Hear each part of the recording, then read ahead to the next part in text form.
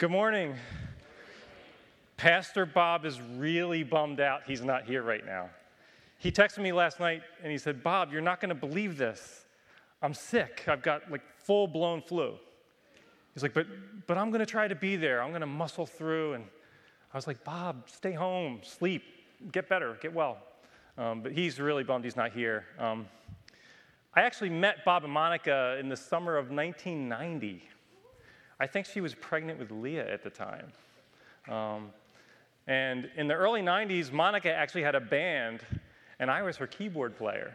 And I was actually a little worried that Bob was going to show an incriminating picture from that time. You know how that works, right? You think you look so cool right now. 30 years, when you see the picture, you're going to be like, what was I thinking? But I got to go to Israel last year. It was fun hanging out with Bob, had the best time. And when we came back, I said, "Bob, I think I would really love to teach a Calvary campus class and just kind of unfold the Jewish background to Jesus' life." And, but I've known Bob for years, and I'm thinking, that's like a seed that I'm planting, and maybe a year or 2 or 3 later, he'll come back and say, "Yeah, why don't you do that class?" Well, a couple weeks later, he calls me. He's like, "You got the green light." I was like, "What?" Yeah, you could do the class. This fall? Yeah, this September. So I was like, "You're kidding me." It was a great idea when it was 2 years away, but now I got to do it now. Me and my big mouth. So it was an amazing time, and I loved doing that class. This is what it was like teaching that class. You remember the story of Jesus after he raised from the dead? And he went on a walk with 2 guys. They took a 7-mile walk from Jerusalem to Emmaus. And the 2 guys didn't recognize him. They didn't know it was Jesus. And they said that while they were walking, that Jesus opened the scriptures to them. And he showed them everything written there about him. And those 2 guys said, our hearts were burning within us when he did that. And as I was opening the scriptures and unveiling Jesus, people's faces were just beaming. It was just incredible to see. And others have done that for me. People like Michael Card and Ray Vanderlaan, they've done that for me. So I am super excited to do that for you. Question: what do you think causes juvenile delinquency? Why do children at a young age start committing crimes? Could be a number of things, but what do you think it is? What would your answer be? Thank you. Right, you're probably thinking, it's the parents. If the parents don't teach their children moral values, and if they don't model appropriate behaviors, that the children could become delinquents, right? That's how we would answer that. If I were to ask an Orthodox Jewish college sophomore, what do you think causes juvenile delinquency? He would say something like this: if the father eats garlic and the mother chews on raw onions, don't expect the children's breath to smell nice. Now, he just said the same thing, but in a completely different way. Right? We're in the U.S. We live in a Western culture. We're Western thinkers. You could also call us Greek thinkers because of the way we think came to us from the ancient Greeks. And Greek thinkers like their information in definitions. We like outlines, point 1, point 2, point 3.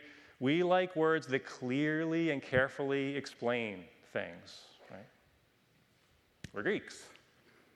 Now, Eastern thinking, on the other hand, very different. Eastern thinkers, you could also say African or Asian or Middle Eastern or Hebrew. Hebrew thinkers like their information in pictures and stories. Right? It's not enough just to have the information. You've got to see it. You've got to touch it. You've got to feel it. You've got to taste it. The Greek person says, God is good, God is holy, God is love. Good information. The Hebrew, thank you. The Hebrew person says, God is my rock. God is my shield. God is my shelter, my shade, my shepherd, right? And it's not just a shield, it's my shield, my shepherd. See the difference? It's not just information, it's an experience. It's a relationship. It's one thing to know in your brain, God is love. That's true. It's another thing altogether to have known God to be your shield in a battle, to have experienced his shade in a hot, hot desert, to have known him as a shelter in a storm. That's Eastern. And like it or not, most of the Bible is an Eastern book. It's not Western, most of it. Eastern book. And the story of Jesus is a Jewish story. I believe it's a story for every single person in the whole world, but it's still a Jewish story. And I've found that when I begin to look at Jesus with Jewish eyes, and when I begin to listen to him with Jewish ears, he goes from being this two-dimensional cardboard cutout to this living, breathing person. And as he comes alive, I come alive. So let's go. Somebody tell me what that is. A manger, right.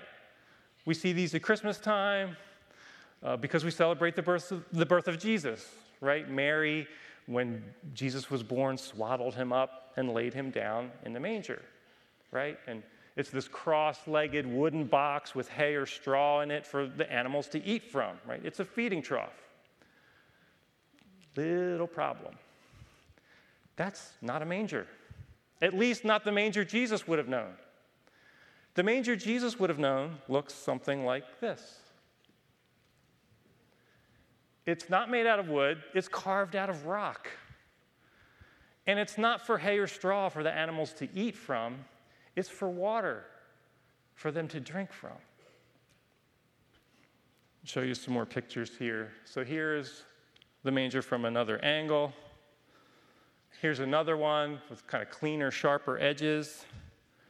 Now, the only reason that guy's in the picture is so you could see the size of the manger. You could see how you could put a little baby in there. Right? And this is cool. They've got these metal outline here of a horse, right? So you could picture the horse drinking from the manger, right? There's another shot. So I'm standing here, in Israel, and I'm looking at these mangers, and I'm like, Jesus, I can't believe your first night in this world that you made, you slept in this. I mean, I've heard of a firm mattress, but this is ridiculous. Talk about a rock-hard mattress. And when I was born, I slept in a comfortable crib. And I'm looking at this, and I'm feeling really bad about this. And I think Jesus' reply would be something like this: Bob, it wasn't that big a deal. Besides, I was a baby. I don't even remember that. So why am I telling you this? So what? Am I telling you this so you can impress your friends? And this Christmas, when you go over their houses, you can say, that nativity set, that's not a manger. That's a manger. I don't think they'll be impressed. And I don't think they'll be inviting you over next Christmas. I wouldn't. Why am I telling you this? This is Eastern. This is Jewish. God is painting a picture. God is telling a story, not with words that clearly, carefully explain, but with a picture. When Mary swaddled up her baby and laid him down in that manger, the Son of God was shouting to all of Israel and the whole world, "If anyone is thirsty, come to me and drink."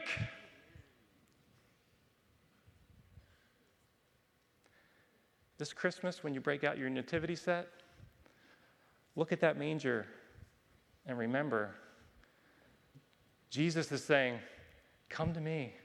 and I will give you my very own Spirit to drink. That's why I'm telling you this. Okay, next picture. We're going to rewind all the way back to the time of Moses now.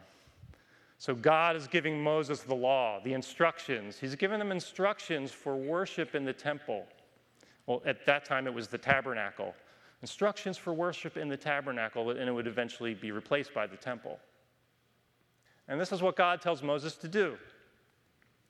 Every day, present 2 unblemished year-old male lambs as a regular burnt offering. Offer 1 lamb in the morning and the other lamb in the afternoon. Now, some of your Bibles don't say afternoon. They say evening, twilight, dusk. It's a long story. I don't have time to explain it now. If you want to know, come find me and ask me later. But I think the best translation is afternoon. Josephus, the Jewish historian from Jesus' day, said that they did this at 3 in the afternoon. Every single day, two offerings, 1 in the morning, 1 in the afternoon, 7 days a week. Do you know how much time was between the time of Moses and the time of Jesus? It was something like 1,200 years. 7 days a week. Now, there were times they couldn't do this. You know, when Israel was taken captive by Babylon, they couldn't do this because they weren't in Jerusalem. But other than that, every single day, twice a day for 1,200 years. Why? And be honest. You might as well be honest. God knows anyway. Be honest. For people like us modern, Western, civilized, air quotes, civilized people, we look at this and it's strange, right? Even barbaric, right? Why all these lambs? Why all this blood? What's this all about? God is drawing a picture. He's telling a story. So, in the days of Jesus, this morning offering, this evening offering, became a very elaborate ceremony, and I want to give you an idea of what it was like. So, this was the agenda in Jerusalem at the temple in Jesus' day. This is what a typical day was like. It started at the temple. It started at 9 a.m. We say 9 a.m. We got that from the Romans, the Italians. That's how they tell time. The third hour is the Jewish way of saying it. So some of your Bibles will say 9 a.m., some will say third hour. But 3 times a day, 9 a.m., noon, 3 hours later, and then 3 p.m., 3 hours later. Now, when it says 3 times of prayer, 3 daily prayer times, it doesn't literally mean prayer, like let us pray. When it says they went to the temple to pray, they went to worship, right? It's the whole thing. And we do the same thing, right? Sometimes when we say worship, we're talking about the whole service. The music, the giving, the teaching, right? And sometimes we talk about worship, we're just talking about the music. Like today, when you go home, you'll say, man, the worship was great, but that guest teacher, he was really lame. I don't know about that. You know, we do the same thing. So 3 hours of prayer, 3 times of prayer each day. And at 9 was the morning offering, and at 3 was the afternoon offering. So this is a model of the temple. It's actually a model of the whole old city of Jerusalem, very much like it would have looked in Jesus' day. And you can see this. You can go to Israel next year, and you can go to the Israel Museum and see this. The building in the foreground is the temple, and you can see the big outer court, and then the smaller inner court, and then in the center you've got the temple itself. And let me talk a little bit about the temple, zoom in on it. Inside the temple, there was the holy place, and then there was the most holy place. And the most holy place was separated from everything else by this big, huge curtain, tall and thick. And God said that his presence would be in that most holy place, his very presence. And you didn't go in there, or you were dead. Only the high priest went in there. and only once a year at Yom Kippur, Day of Atonement, and only with blood. Otherwise, you didn't go in there or you were dead. So the offering, the morning and evening offering didn't happen in there, it happened out at the altar. So this is how the morning and afternoon offering would work. Somebody would be in the temple area, and he would have a sundial, if it was sunny, or an hourglass, if it was dark and overcast, and he was waiting for the clock to strike 9. And when the clock struck 9, he would give the signal. And there was another guy, a priest, up at the highest point of the temple, the pinnacle, the highest point of the temple. He was standing up there with a shofar. Right? A shofar is made of a ram's horn, and it's like a trumpet. Here you could see the priest blowing the shofar.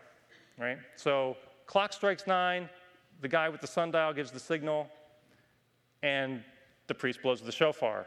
And when he blows the shofar, everybody stops, and everybody has a moment of silence. Now, the reason they're being silent is because in the temple, at the altar, there's another priest with a lamb, with a knife to his throat, and he quickly cuts the throat, and the blood pours out.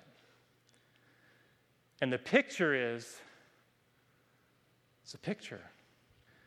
God, you promised somehow, someday, you would pay for my sin.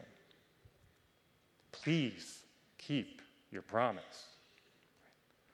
Like Abraham and Isaac, right? Isaac didn't die because God provided a lamb. Like a Passover, the angel of death comes to kill the firstborn in every household. But if the angel came to a door that had the blood of an innocent lamb on it, there was already a death here, so he passes over, right? This picture God's painting and weaving for 1,200 years.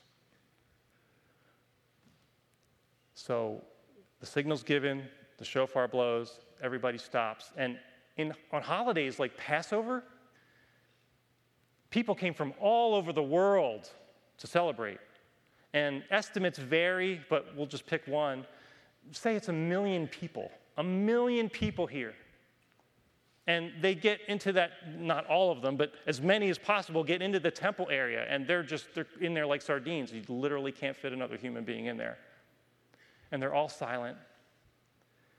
And the priest sheds the blood.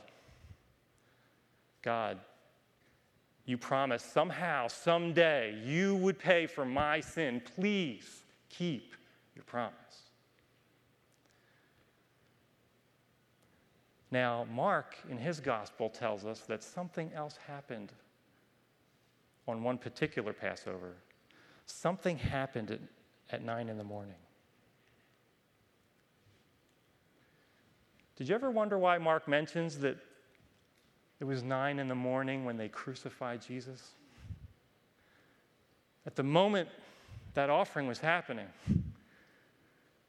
Jesus was being nailed to the cross.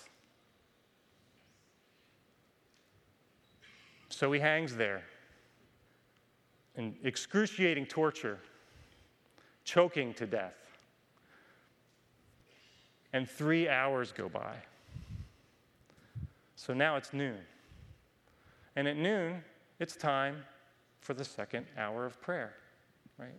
No offering, but everybody's back at the temple and everyone's there to worship at noon. And Mark tells us something else happens at noon. When it was noon, darkness came over the whole land. I don't think it was overcast. I think darkness came over the whole land. When in the history of Israel has this happened before? When has there been this unusual darkness? I mean, this is high noon. This is the brightest time of day, and it's dark. When did this happen before? Anybody? The Exodus, right? The plagues. Israel were slaves for 400 years in Egypt. And God told Moses, go tell Pharaoh, let my people go. But Pharaoh wouldn't let him go. And so God sent plagues, and one of them was this darkness. Look at this. Then the Lord said to Moses, "Stretch out your hand toward heaven, and there will be darkness over the land of Egypt, a darkness that can be felt." So Moses stretched out his hand toward heaven, and there was thick darkness throughout the land of Egypt for 3 days. One person could not see another, and for 3 days they did not move from where they were. Yet, the Israelites had light where they lived. Imagine right now, that darkness was here, and you could feel it, and you couldn't even see the person sitting next to you. Imagine that. 1 million people are crammed into that temple, and it's dark. What are you thinking? What did everybody do the night before? What did Jesus and his disciples do the night before? The Passover Seder, right? And what do you do at a Passover Seder? You remember the Exodus. You remember the plagues. They were reenacting this the night before, and now they're standing there, and it's happening to them. But this time, it's not dark in Egypt, and Israel has light where they live. It's dark in Jerusalem. It's dark at the temple, at the place where God put his name. What does this mean? You're standing there. What are you thinking? I know what I'm thinking. I'm thinking, God, why is your wrath on us? What's Jesus thinking? Jesus is hanging there, choking to death, and it's dark. Just like the plague. He knows the plague's on him. The wrath of God is on him. Because as Paul would later say, this one who knew no sin, God made him to be sin for us. And like Isaiah said, the punishment that brought us peace was on him. If you're there, what else are you thinking? How long is it going to be dark? It's going to be 3 days. And what happens when the darkness lifts? What was the next plague in Egypt? What came after the darkness plague? The death of the firstborn. God said, Moses, I'm coming down to Egypt tonight, and I'm going to kill the firstborn of every house. But for you and the Israelites, I want you to take a lamb, shed its blood, put it on your doorframe. And when I come to kill the firstborn son and I see the blood, I will pass over you. So if I'm standing there, I'm thinking, when this darkness lifts, what if I'm a firstborn? Once this darkness lifts, am I going to die? Is God going to come kill all the firstborn? This is no joke. These people have to be scared out of their minds. What's Jesus thinking? He knows what comes after the darkness lifts.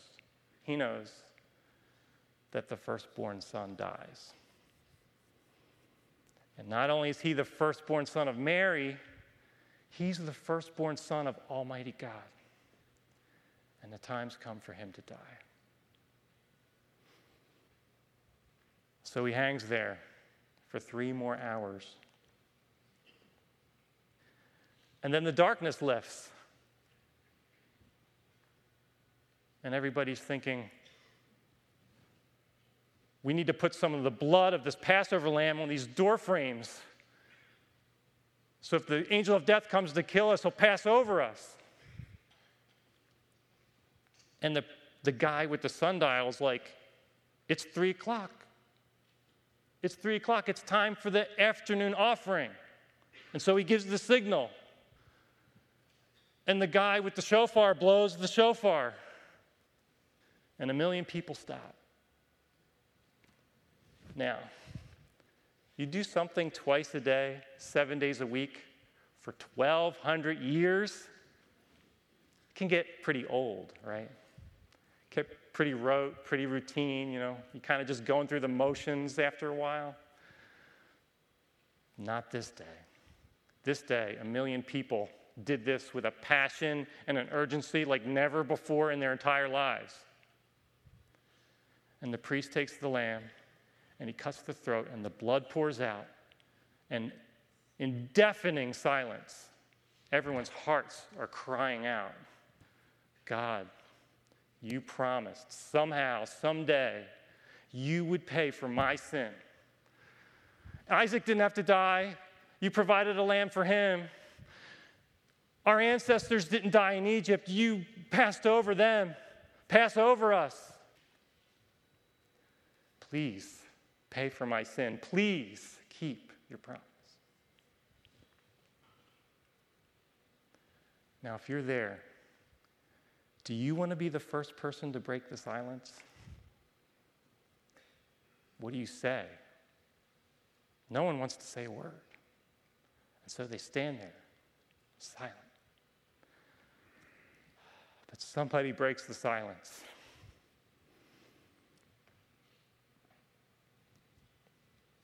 Mark tells us at 3 that Jesus cried out with a loud voice, my God, why? Why have you abandoned me? I think everybody heard him.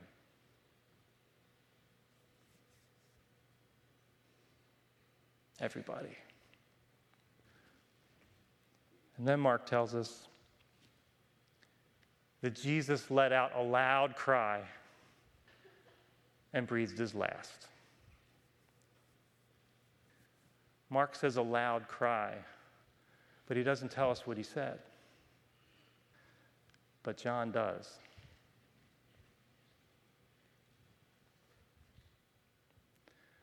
It's finished! What's finished? What's finished? God, you promised somehow, someday, you would pay for my sin. Please keep your promise.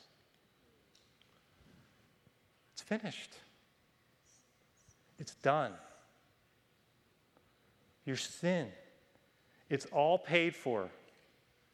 All of it. Then something else happens. The curtain of the temple was torn in two from top to bottom. Remember that curtain that's keeping everybody out of the holy place? Most holy place? You don't go in there or you're dead. God took that thing and he ripped it from top to bottom. You know why? Because the days of don't come in here or you're dead are over. The days of you can come this close but not any closer are over. Everything that was between you and God, he tore it all apart. He destroyed it all for you. He wants to be with you. Your Father really wants to be with you.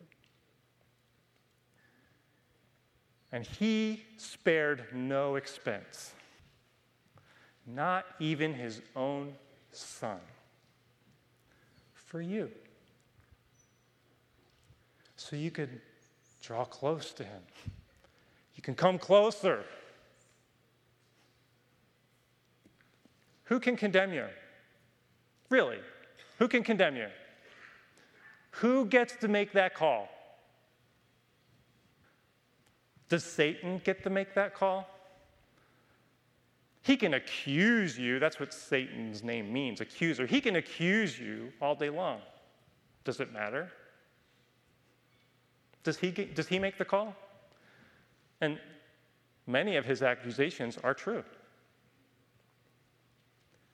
But if God says, it's all paid for, not guilty, Who cares?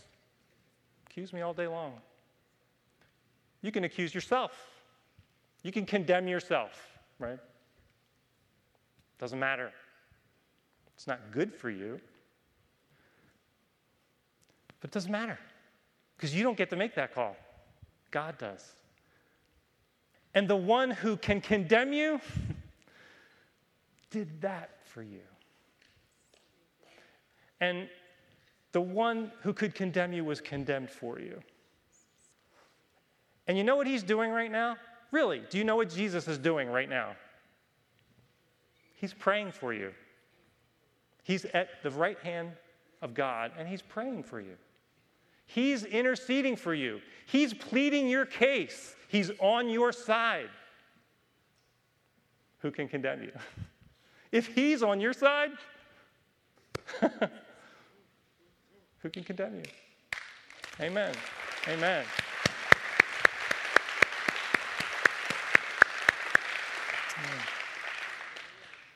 God is for you. And if God is for you, who can be against you? Nobody that matters. Nothing can separate us from the love of God that is in Christ Jesus, Messiah Yeshua, our Lord. Do you know what we have? Do you have any idea what we have? We have peace with God